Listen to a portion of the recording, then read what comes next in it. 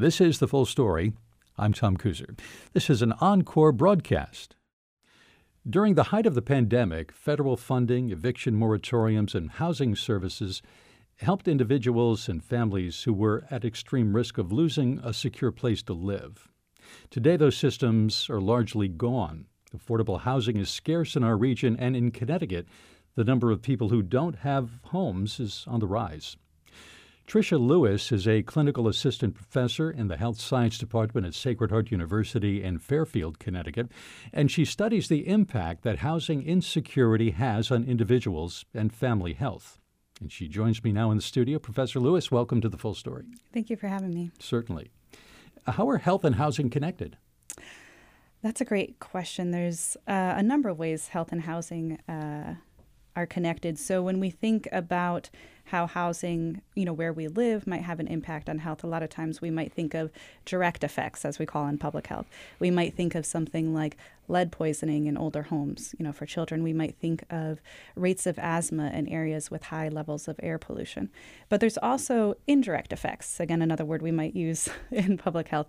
When we think about the affordability crisis that we have right now, about 75% of low-income households here in Connecticut paying more than 30% of their full income on housing. If we think about the rate of evictions here in Connecticut, if we think about people having to move frequently from house to house and the insecurity that brings, we can think about these indirect effects of not being able to afford food, not being able to pay medical bills. There's a saying that the rent eats first, and so you might pay your rent first before being able to access some of these other health promoting things. There's also, of course, a mental health effect as well. If you are frequently moving, if you have this instability of where you're going to be able to live next, if you're going to be able to provide for your children, that can really wear on an individual as well. So is that like a stress-related impact on health? So for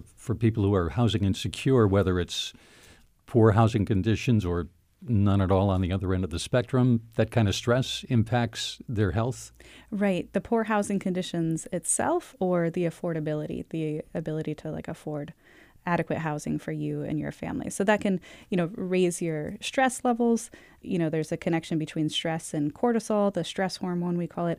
And over time, that can, of course, turn into higher blood pressure, hypertension, all these different physical health issues, but also mental health issues of depression. So in my qualitative work, I've interviewed a number of residents here in Bridgeport locally, as we're very close to the Bridgeport line here, and in New Haven as well, who have struggles with paying the rent, with moving around quite frequently, with having been homeless before or facing eviction.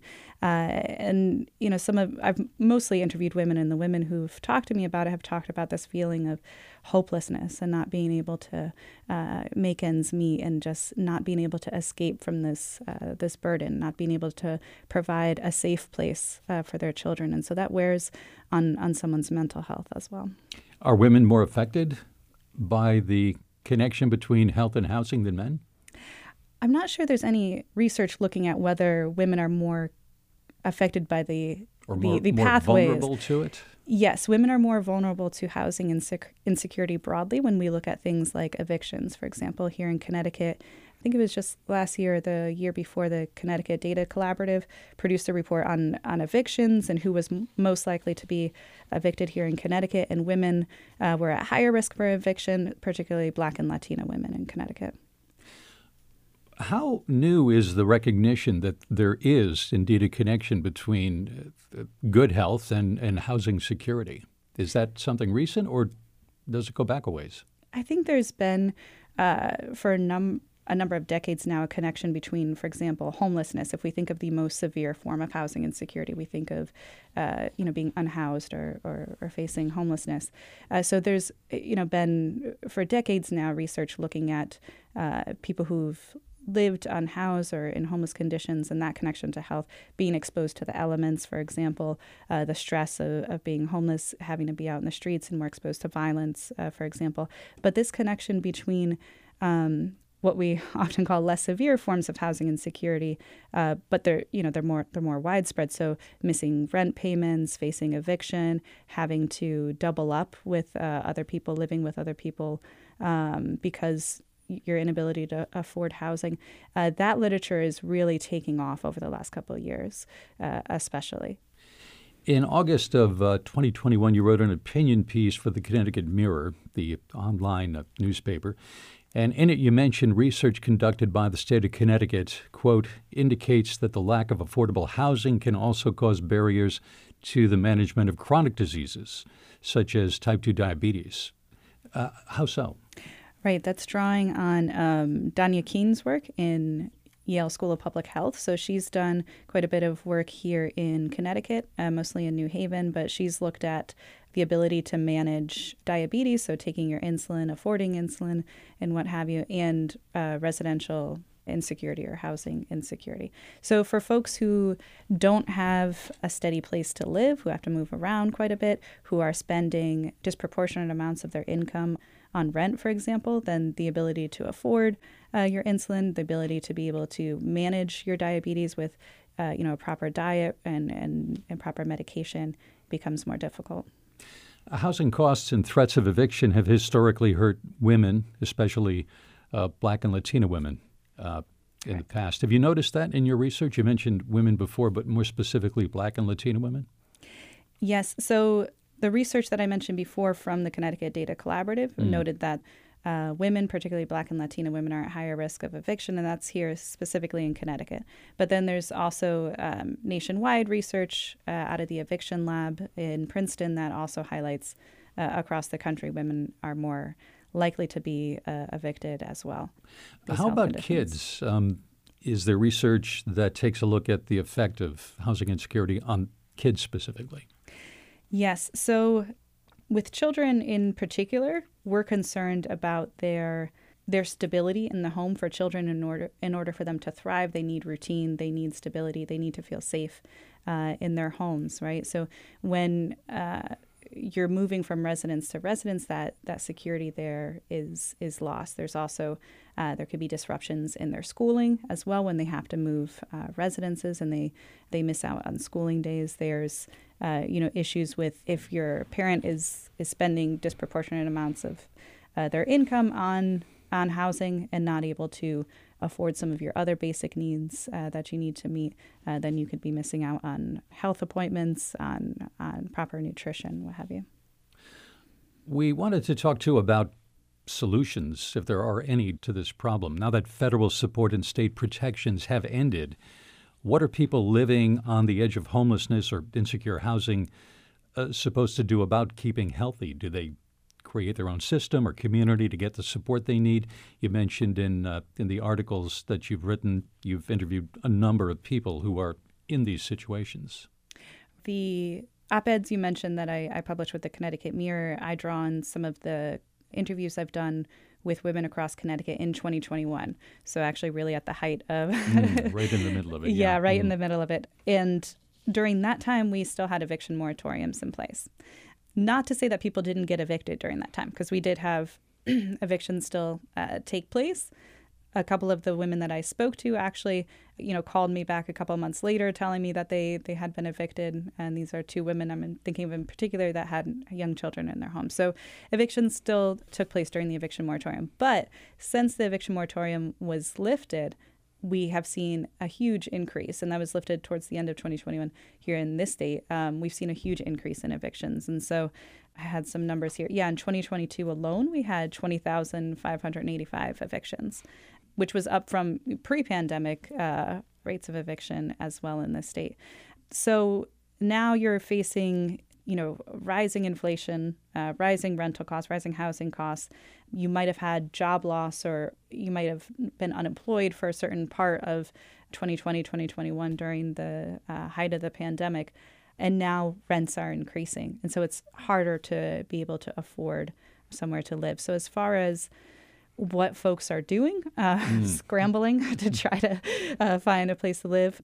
We have one of the lowest vacancy rates in the United States here in Connecticut. So there's very little housing available and even shorter supply of affordable housing. it's estimated that we need about 85,000 units of affordable housing here in this state that we don't have right now. I guess what you're saying is finding housing in light of the protections disappearing at the end of the pandemic. Finding secure housing is a solution, or at least the start of a solution to healthcare, to keeping healthy, to making sure that people on the edge do have a way of keeping track of their all their health, mental health, physical health, dental health, what have you. Right. So housing is just a basic necessity where to live, right? If we, we all learned in college Maslow's hierarchy of needs, and, towards the very bottom is physical safety and housing.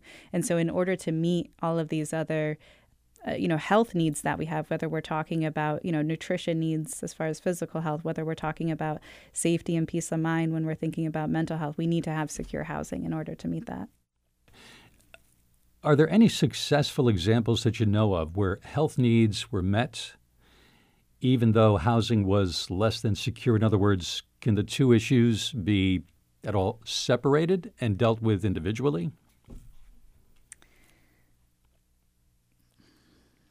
That's a interesting way to phrase it. Can we address health without addressing housing? Yeah. I don't think so, because you need, as humans, as families, as people, we need secure housing in order to live healthy lives. So can we tackle the housing affordability crisis in this state in many different ways? Yes, I think we can, but to try to address health needs across this state without addressing some of the fundamental causes, as we call, again, another public health term, if we're thinking about housing as a fundamental determinant or social determinant of health outcomes, then I think we need to address that in unison with providing more healthcare access and outreach to communities. In one of your opinion pieces, you quote former UN independent expert on extreme poverty and human rights, Philip Alston, who said succinctly, poverty is a political choice. And then you went on to say, quoting, given that we're able to provide shelter for the unhoused during the pandemic and prevent families from being evicted, even after job loss, we can choose to protect Connecticut families from housing insecurity post-pandemic. Yep. So these supports were put in place because of the pandemic. I guess the question is, can these kinds of systems really be sustained over the long term, apart from the pandemic? Or are we just choosing not to keep people housed and healthy? That's a great question. We were able to do it in a time of health crisis of the pandemic. We have an ongoing housing crisis, which myself and many other public health experts would also call a public health crisis. If we have a housing crisis, then we also have a public health crisis in tandem with that. And so if we were able to implement those changes during a pandemic, why can't we continue to do something like that? So I mentioned, like housing people during the pandemic. So throughout New Haven in particular, they opened up hotels for people who were unhoused or experiencing homelessness. So instead of overwhelming the shelters, congregate living areas to lessen the spread of the virus, they opened up hotels so people could live there. I interviewed a couple of people who had actually stayed in those hotels, and they told me that it was really dignifying to just have a place of their own to stay. And one woman's story comes to mind in particular. She was looking for a job at that time, and having a place to come back to that, you could cook your own meals in the little kitchenette they had, like you can manage your own time. That was like a jump off to be able to find a job and then secure housing later on. So if we just implemented some of those same kind of interventions we did during the pandemic, like housing people experiencing homelessness in hotels, like doing eviction moratoriums, the rent assistance that we did, emergency rental assistance through Unite CT. If we had ongoing programs like that to support housing, we might see some better health outcomes. Do you think the health problems that people are having in connection with housing problems, does that rise to the level of crisis right now? I think it is, yes. Because the pandemic crisis is what moved a lot of officials to do things. Right. If it's not a crisis in the eyes of enough officials or individuals, nothing will happen. Right. And I think that's why we see a lot of tenants' rights activists across the country, but here in Connecticut too, sounding the alarm like, hey, this is a crisis. We already had a housing crisis prior to the pandemic, but now, with the job loss we saw, with rising inflation now, the rising cost of housing, it's become even more severe. And so we need to treat this as the public health crisis that it is. Tricia Lewis is a clinical assistant professor in the health science department at Sacred Heart University. She studies the impact that housing insecurity has on individual and family health. Professor Lewis, thanks for your time today and your insights. We appreciate it. Thank you so much for having me. Certainly. As you just heard in my conversation with Tricia Lewis, there is research underway that examines the connection between affordable housing and the self-management of type 2 diabetes. The person who is looking into that joins us now. Danya Keene is an associate professor of social behavioral sciences at the Yale School of Public Health. She's also the director of Yale's Housing and Health Equity Lab and a commissioner for the Elm City Communities Board. And Professor Keene joins us now via Zoom. Welcome to The Full Story. Thank you so much for having me. Certainly. How did your lab come to investigate the connection between affordable housing and type 2 diabetes self-management? I think for most people, that's not something they would connect. Yeah, so our team at the Housing and Health Lab, we're looking at all the different ways that housing policies and this current severe lack of affordable rental housing affects health and also racial health equity. One of the reasons we decided to focus on diabetes is because diabetes is incredibly costly. It's becoming more and more prevalent, and it disproportionately affects individuals who are more likely to have problems with their housing. Interesting. So what's the connection between stable housing or unstable housing and maintaining your blood sugar level at an appropriate number?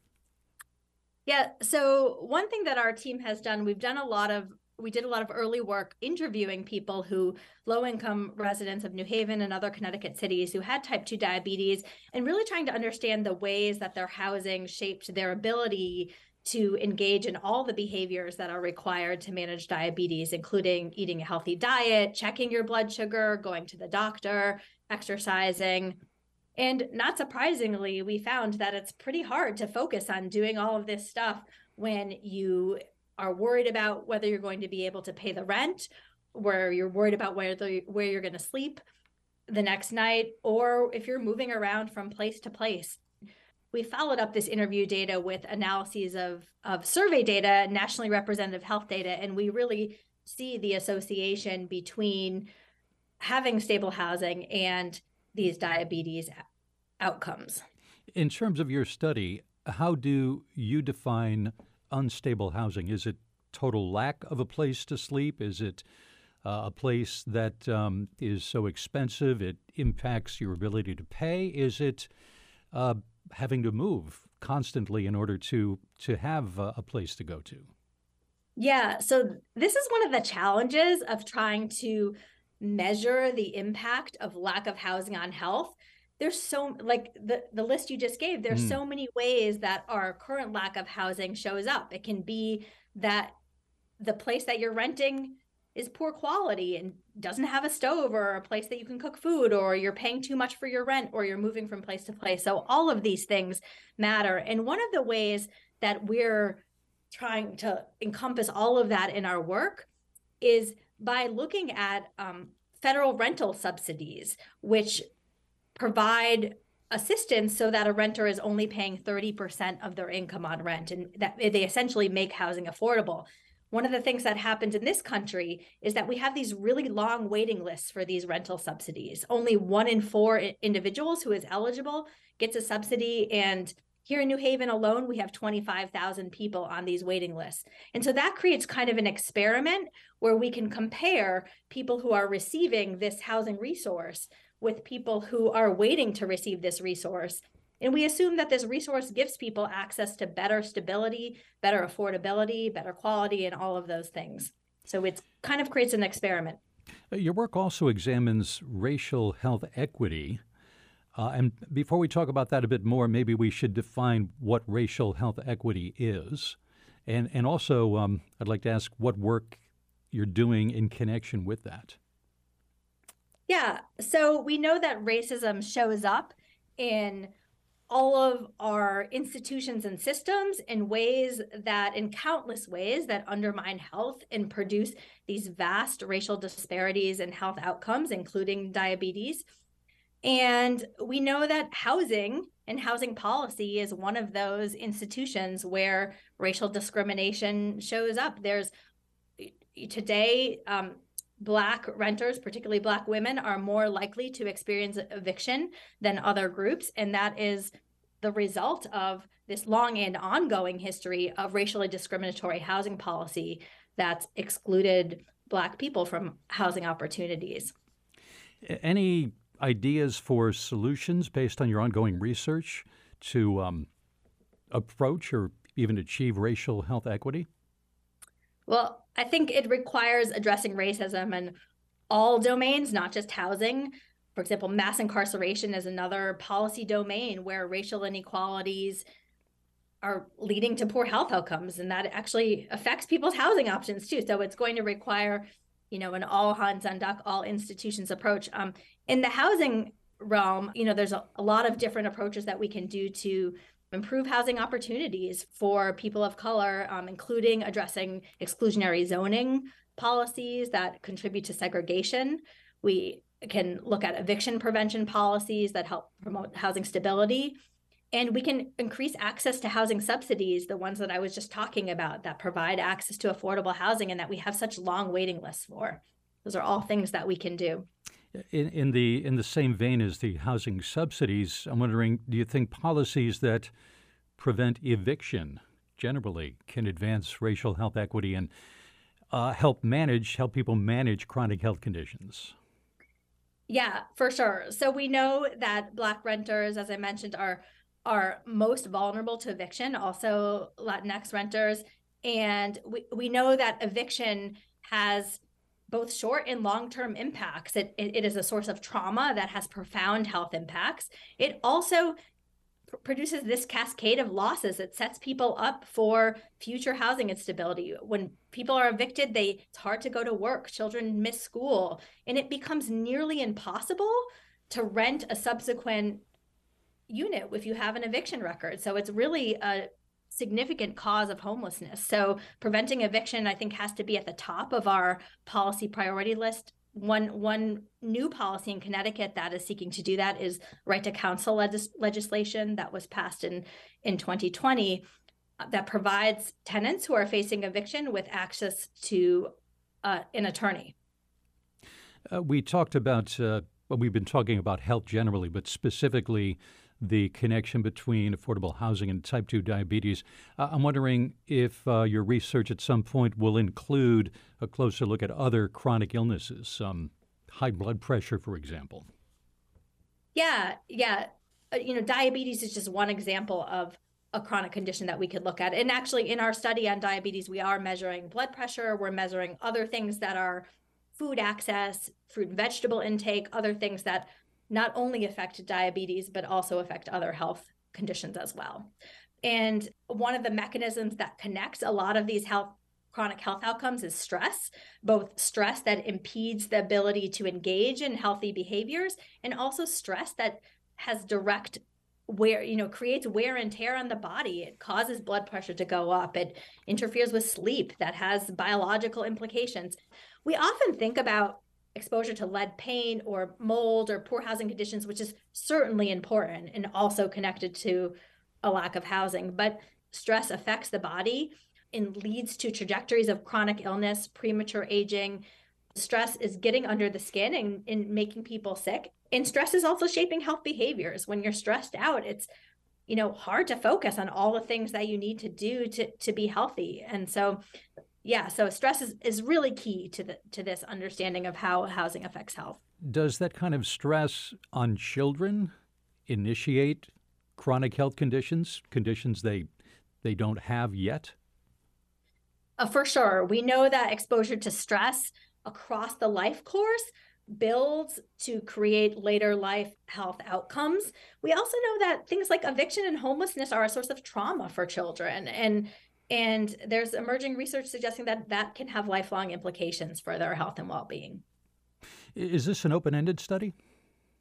Yeah, so we have a cohort of individuals who we've recruited who are on waiting lists for these rental subsidies in Connecticut, and we're following them over the course of 3 years to understand how their health changes. Hopefully when they get off the waiting list and into subsidized housing is our hope for them and for our research, but we can look at changes in their housing over time and changes in their health over time. Will you be issuing a report at some point, perhaps after the 3-year study of the individuals you mentioned, that will be available to, oh, I don't know, legislators, for example? Yes, that's definitely one of our goals, to make the findings from this work publicly available, not just in the academic literature, but in reports and ways that are accessible to legislatures. During the pandemic, or the height of the pandemic, the city of New Haven worked with hotels to provide people who didn't have a place to live, a home basically with something temporary. Your lab did some research that the impact hotel housing had on these adults. What did you find when it came to that kind of an arrangement? Yeah.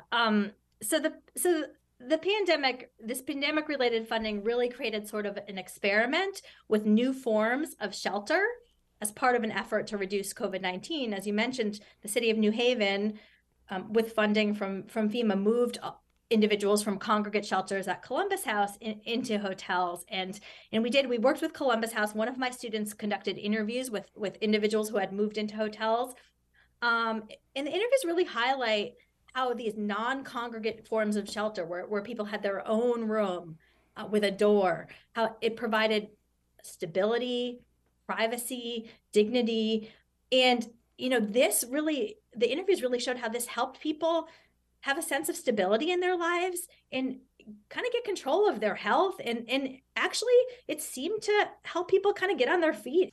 And it suggested that this may help people actually get out of homelessness when they have this kind of stable environment. So yeah, I think it provided an opportunity for how we could do things differently in the future if funding was available to provide these kinds of shelter. How did you determine that? Based on questions that the people who were in the hotels, based on questions they answered, or what was the method by which you determined that there was a positive outcome for people having these individual rooms or sets of rooms to live in, at least temporarily? Yeah, so we didn't measure direct outcomes. This was very early research. We got in there right when people were moving into these hotels and talked to people it was qualitative research where we talked to people in an open-ended way about their experiences, what had changed for them, what was different for them living in the congregate shelter, how living in these hotels shaped their well-being and their behaviors. So we do need future research to follow up with quantitative outcomes to really look at these impacts. And I'm fairly certain that someone at Yale is working on that now.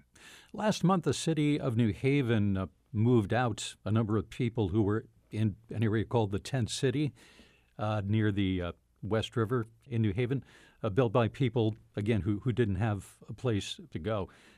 How might the health of those people be affected by forced removal? And I suppose that question could be applied to anyone who is forced to leave wherever they're calling home, at least temporarily.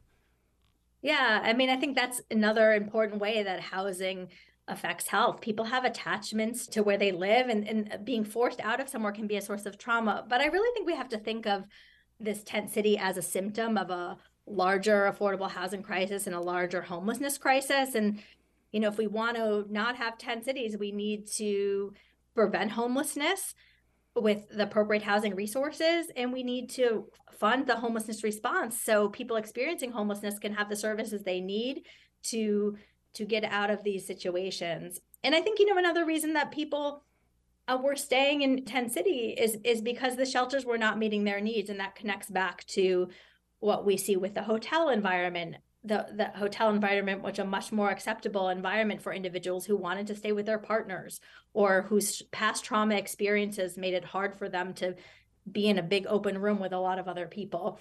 So I think, that's another part of this solution to addressing these encampments. And some of the solutions you're talking about really address the root problem, not necessarily the symptoms, which need solutions as well as dealing with just the solutions, sort of a losing battle? Well, I think, we need to address the root causes, which is a lack of housing. But in the meantime, and I think we will always need an emergency response to homelessness. People are always going to have emergencies in their lives. And when people experience an emergency where they lose their housing, they need access to an environment that is safe, that provides dignity, that provides privacy, and that ultimately can help them get on their feet and get the resources they need to get out of that environment. So I think the two will always go hand in hand.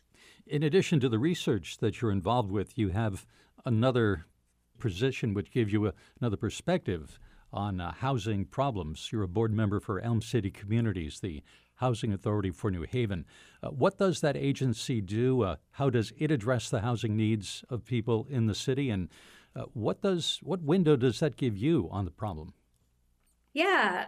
So Elm City Community, the Housing Authority of New Haven, like other housing authorities throughout the country, it provides federally funded subsidized housing to low-income renters in either project-based housing, where the unit itself is subsidized, or in the form of vouchers, where a resident has a voucher that they can then take to rent a private market unit, and they pay only 30% of their rent. And a lot of my current research and my former research has focused on examining the health impacts of these housing subsidies and also the health costs of the unmet need for subsidies. As I mentioned earlier, there's fewer than 1 in 4 individuals who need these subsidies are getting them. We have long waiting lists for something that is a basic human need.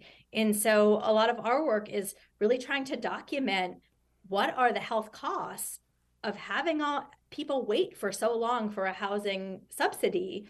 And those are also economic costs. In one recent study, we find that when we compare people who are waiting to receive the subsidy with people who receive it, they are much more likely that people are waiting to have uncontrolled blood sugar.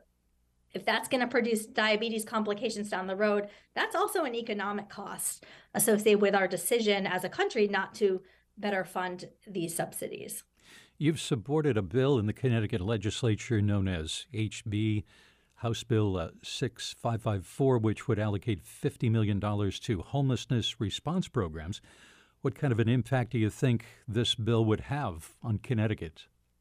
So we know that our homelessness response system, which goes hand in hand with addressing the root causes of housing, we know that system has experienced budget cuts over the last decade. And the lack of funding really affects our homelessness response system's ability to do the work of connecting people who are experiencing homelessness to resources, to case management, preventing homelessness.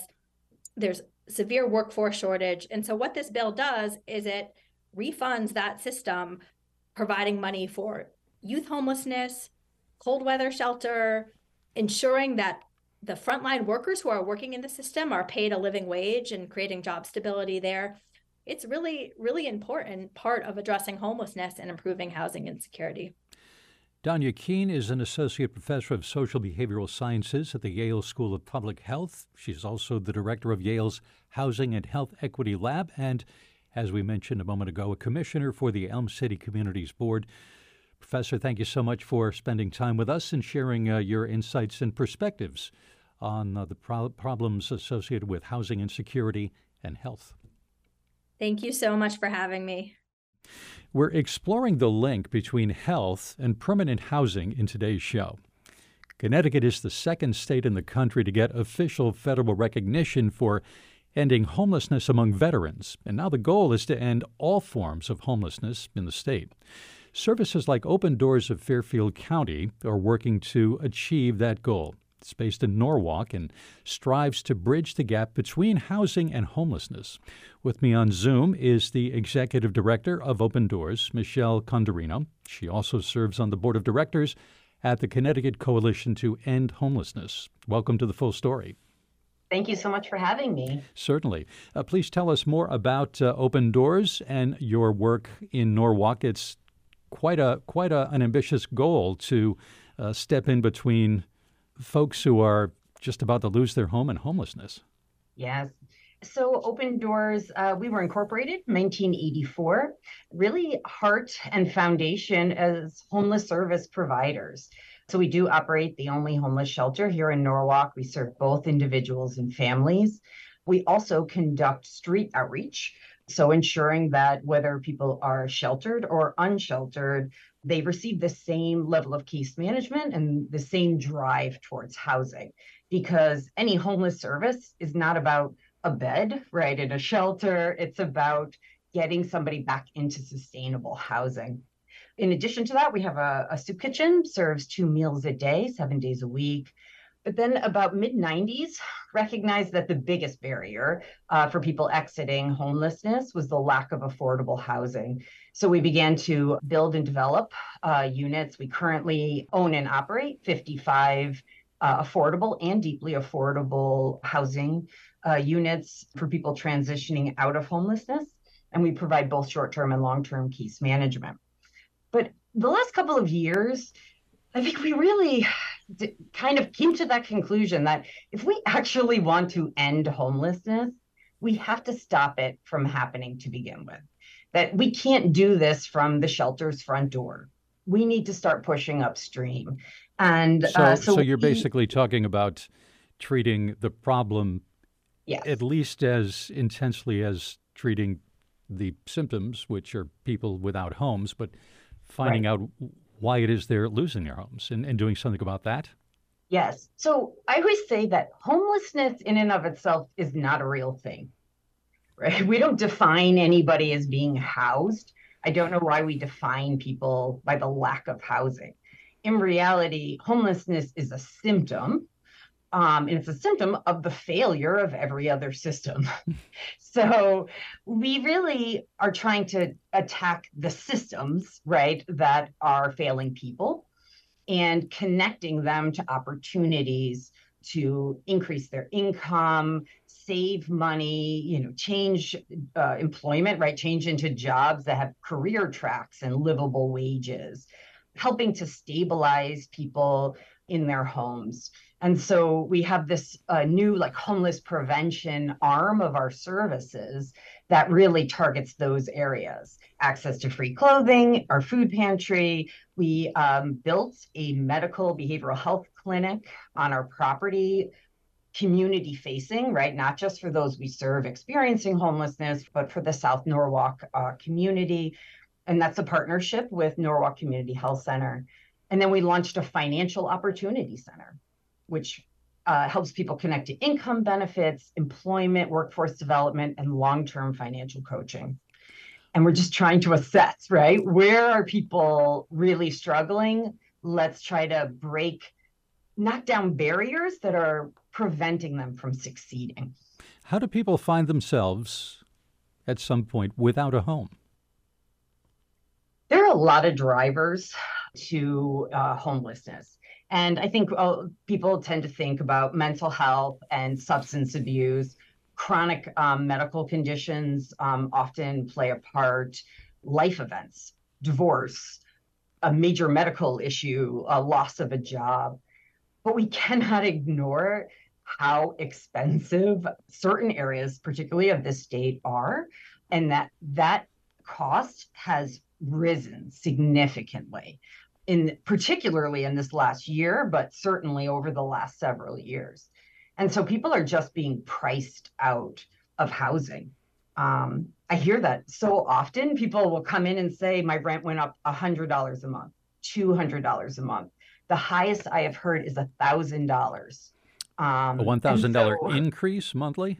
Monthly increase. That's incredible. And because they hadn't done an increase in, I think in the past 5 or 10 years, there was no fighting that increase because Connecticut has no standard, no legal obligation on landlords to cap rent raises at any level. You talked about essentially going after the systems that place people in these positions of having to leave their homes or not having homes. Do you get much support from those involved in those systems as far as your efforts go to essentially counter what they're doing? Yeah, I think somewhat. I think, the governor has really put a lot of emphasis on workforce development. There's been a lot of resource going into that, and we've really tried to target in there because that's one of the best ways for somebody to have housing stability is to have a livable wage job that is going to be able to keep up, right, with the increases in housing costs. On the mental health, substance abuse side, I think that there's systems that are not targeted for those there should be targeted for. So sometimes the programs have too many barriers, and people who have too many symptoms are not able to negotiate those barriers and therefore fail out of service. Our homeless service system many years ago went through this conversion to being like as low barrier as possible. And as we've gone upstream, right, into prevention, we've tried to carry those things with us because we see how often you need a document, or you've got to make all of these scheduled appointments, or otherwise you're out. We don't want to operate like that, and we're trying to help people negotiate those systems. I was reading an article in The Hour, the daily newspaper in Norwalk. It mentioned that the city has been a model for fighting homelessness. And I'm wondering, how do you measure that kind of success or lack of it is maybe the case elsewhere? And what is Norwalk doing that other cities and towns in the state should or could replicate? Yeah. So the way we measure that is by how many people are reaching out, looking for our homeless service system. So anybody who thinks they may be experiencing homelessness or is currently experiencing homelessness should reach out to 211 and go through the coordinated access network. That's how people, one, are diverted, right? And there are resources to divert people from the experience of homelessness. And we just have to connect people to them quick enough that they can use them and be effective. So that's one. The other is unsheltered, right? How visible, how many people are experiencing unsheltered homelessness in your community. Norwalk is successful because it has a high level of collaboration. The mayor and the city itself, our housing authority is incredibly collaborative with our homeless service system. And then just the system itself, there's a multitude of agencies that take different aspects. And we work together. We're all aligned into one goal and initiative. And then we do that work with integrity and really are determined here to get to the end. You mentioned collaboration, and I want to ask you a question about public awareness and perhaps cooperation from the general population at large. The recent demolition of an encampment in New Haven, known as Tent City, where the folks who were living there, those were their homes at the moment. They were, again, removed from that property, and that provoked different responses. Some people were outraged by it. Others supported the eviction, the evacuation of that area. What do these mixed reactions say about the general public's perception of people without homes, do you think? Yes. It's so funny because they're both right. Encampments are very unsafe, both hygiene, right? And as we've all been through talking about infectious diseases for many years. They don't have running water and things like that. So they can be unsafe that way. Certainly violence can occur in those. But mass evictions and sweeps are not the response. So I think people are right to say this isn't okay to have, but it's not the people who are staying there that should be the recipients of that negative energy or attention. They're people who have been failed, quite honestly, by our system, and we need to assess them and actually have plans for them.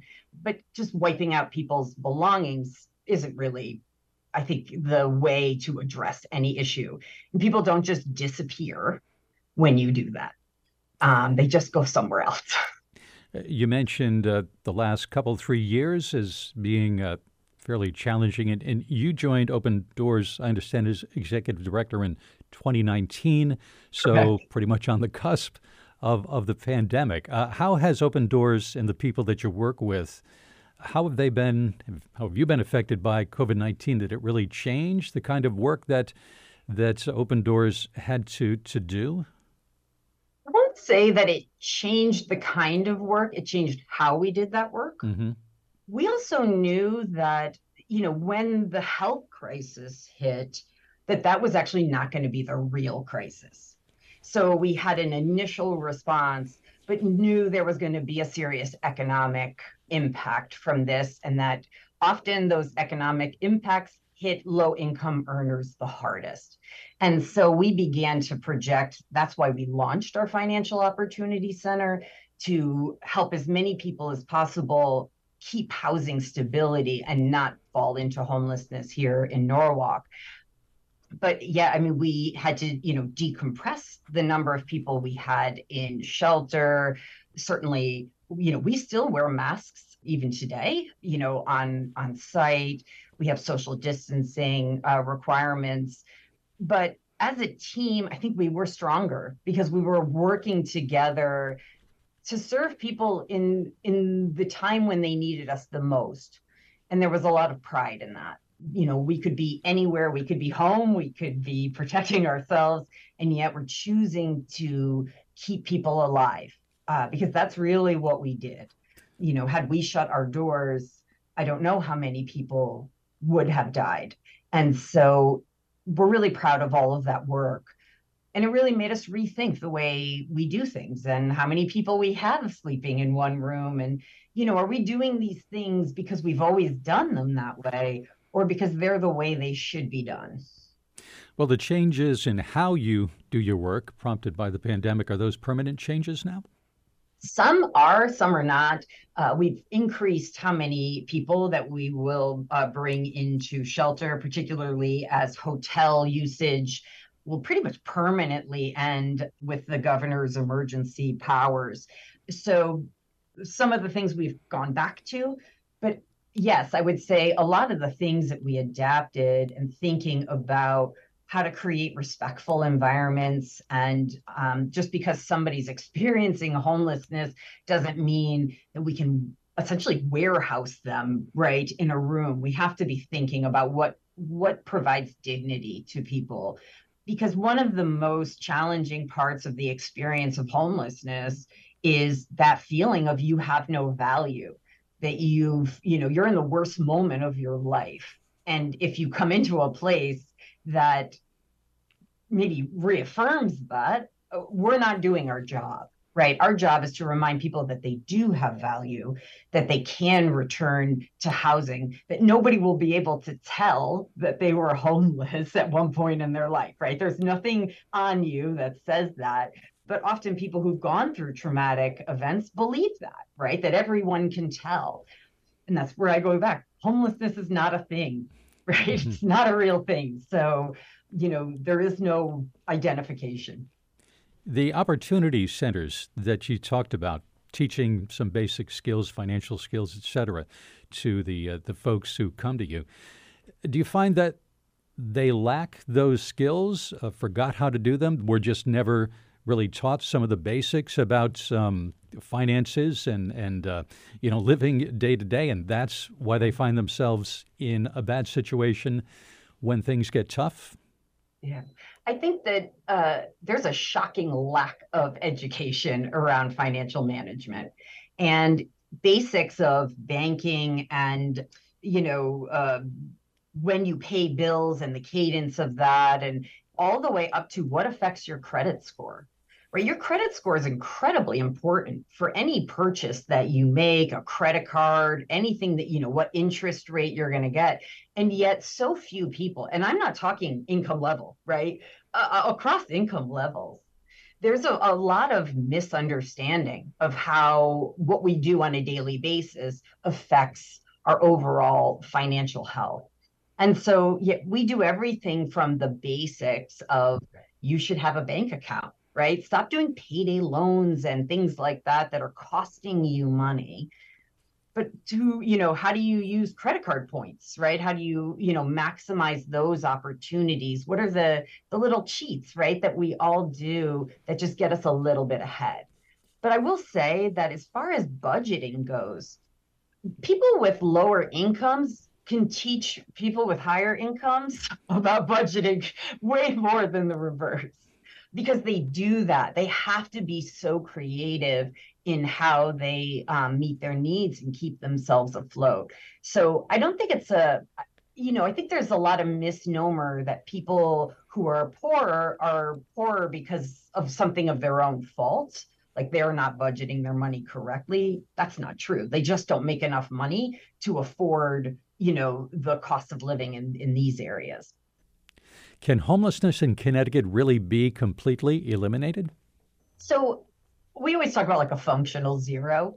We can't stop every single person from, experiencing homelessness, but there's a lot of people who fall into homelessness who shouldn't have. There was no intervention, at the initial stage, and things snowball so fast. But I think where our ideal system is that if somebody does, they're immediately identified and connected to a housing resource, and within 60 days back in housing. So that's really what an ideal system looks like, and we're pretty far from that right now. And the real lack, we talk a lot about the lack of affordable housing, which is very true, but we have a lack of housing in general in Connecticut. And so, there was a point this summer, we had a 1.4% rental vacancy rate in Fairfield County. What can you do in a market like that? Sometimes the issue is like, yes, there's, a lack of affordable housing, but there's a lack of housing, and that becomes really challenging, for people to negotiate, and getting people back into housing has become very, very challenging. In fact, our length of stay in shelters almost doubled since this summer because of that issue. How long do people stay in your shelters? So we used to be at 112 days. Now we're at 208. We're significantly higher than the rest of the state, but also our discharges to permanent housing are double the rest of the state. So we're holding on to people longer, but they're going to the right places. But it is challenging. We want people out quicker, but we just can't find opportunities for them to do that. Is there a correlation there between the amount of time people are spending in your facilities and then successfully finding secure housing afterwards? You mentioned it's more than doubled, and it's much more than the rest of the state. Is there a cause and effect there? So I think it's actually we are incredibly low barrier here in our shelter. That's why people are staying longer and seeing positive outcome, because we don't have a lot of rules and structures in which people are being like, either they're leaving because they don't like the structure, or they're being asked to leave because of breaking rules. The goal of shelter is not the bed. It's not to keep somebody in shelter. It's about where they're going. So we always say that here, like, it's not about tonight, it's about tomorrow. So let's not hyper focus on, their behavior tonight, because that doesn't help anybody to discharge them to unsheltered homelessness or to another shelter. And then we're just circulating a problem versus anyone actually resolving it. Michelle Condorino is the executive director of Open Doors of Fairfield County, based in Norwalk, Connecticut, an organization working to end homelessness, or I guess I should rephrase that, working to help people find their more permanent, secure homes. Thank you very much for being with us. Thank you so much. That's it for our broadcast today, an Encore presentation produced by Fatou Sangare, Sophie Kamizi, Sayana Bosch, and senior producer Ann Lopez. I'm Tom Kuser. Thank you for listening to The Full Story.